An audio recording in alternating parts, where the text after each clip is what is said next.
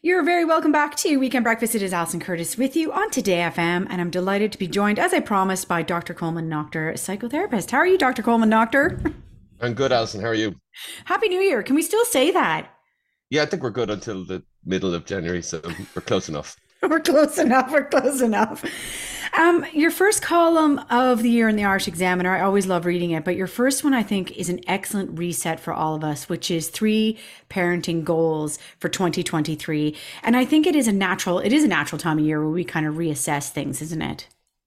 Yeah, I'm not so much a big fan of the New Year, New Me piece, but what I decided to do is I looked over the columns I wrote in 22 and saw, what were the themes that were emerging from that, and how could we kind of set some goals to maybe make 23 a little bit better than 22 was. So the first one I want to look at, because we did do a piece with this around the time that Jen Hogan published something in the Irish Times about parental involvement in coaches in sport, and it's something that's very new in our life. In that my husband is now one of the coaches for my daughter's under 12 team, and it's a good thing Coleman and I am not in his role, because I'd be like, it's good if they win some though, right? And he's like, well, Alison, it's about participation right now.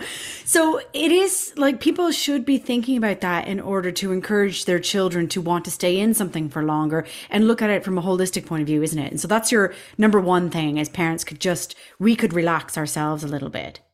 Yeah, I think we need to step back. I really think that we're too involved in these things. Like if you're getting really upset because the under nines GA match is not going the way you want it. I mean, you need to have a look at yourself. And, Shane Smith speaks about this. He says kids get over it in a half an hour. It's the coach that's wondering how it all went wrong later that evening, and again, I think if we step back and allow children to play and we create better autonomous decision makers, we make them more able to negotiate, we make them better able to relate when they're left to their own devices to do that. And that was just maybe something I thought, maybe we are kind of overdoing at the moment, and what we're bringing to the table isn't what children need, and it's not what they want either. I think that's hugely valuable for people listening in this morning. And the second one you touched on, which is just creating those opportunities for children to develop socially and emotionally, because we haven't had those opportunities for so long, really. Only in the last year it's come back.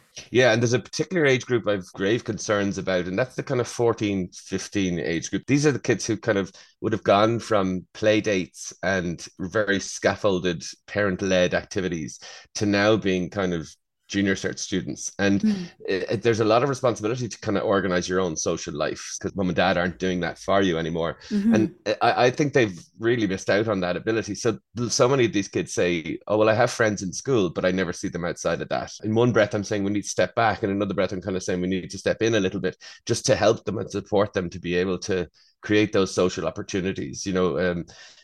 Educationally, we haven't dropped off that much, but socially and emotionally, I think we are probably seeing that we are struggling a little bit with that. And I think that should be the focus.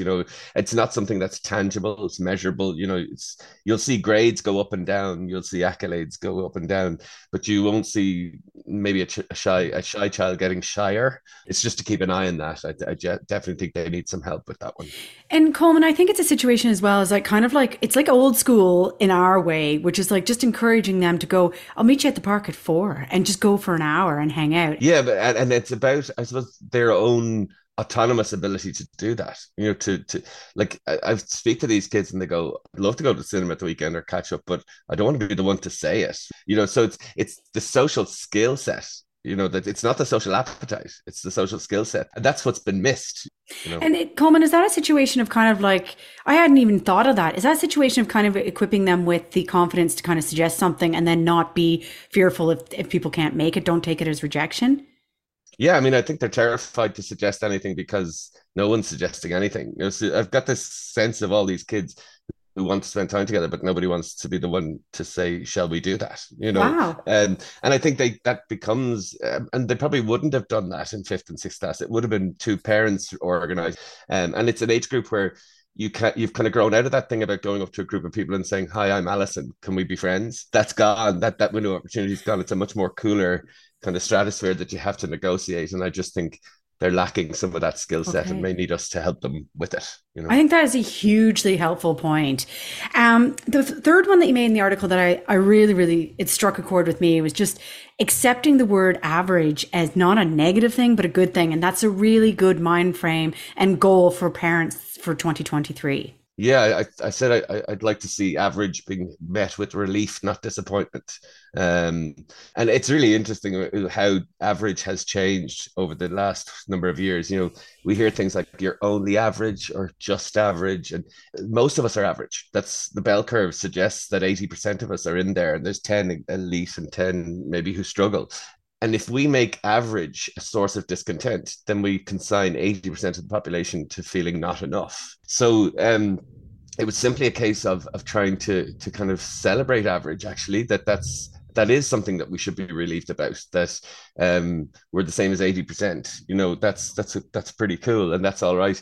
But again, I think that comes down to parental pressure, you know, in terms of, I always use the example of, you know, going for grinds is something back in the day you used to do if you're really struggling to pass a subject or whatever the case would be. Whereas now people are going to grinds to guarantee the H1, you know, and Yes. it has shifted. And children and teenagers don't generally sign themselves up to grinds. That's us. And so if we're the ones that saying average ain't good enough, well, if they're average, then they're not going to feel good enough. I think that's a really great reminder because again, I would be quite guilty of kind of going like 85 to 90% is awesome. Whereas it's like my husband's the one that's like, Alison, be mindful of the fact that that's not going to be achievable in all realms of life. Yeah, and again, it's a bit of the laboratory of life. You know, what you get in your 10 out of 10 in spellings in fourth and fifth class, when you're doing an English essay in second year in secondary school, you're not going to get that. And when you're doing your leaving cert, you might not get that. And certainly when you hit college, you ain't Yeah. going to get the 90%. And so there's a bit of kind of, that's not you getting worse. That's just life getting harder. Yeah.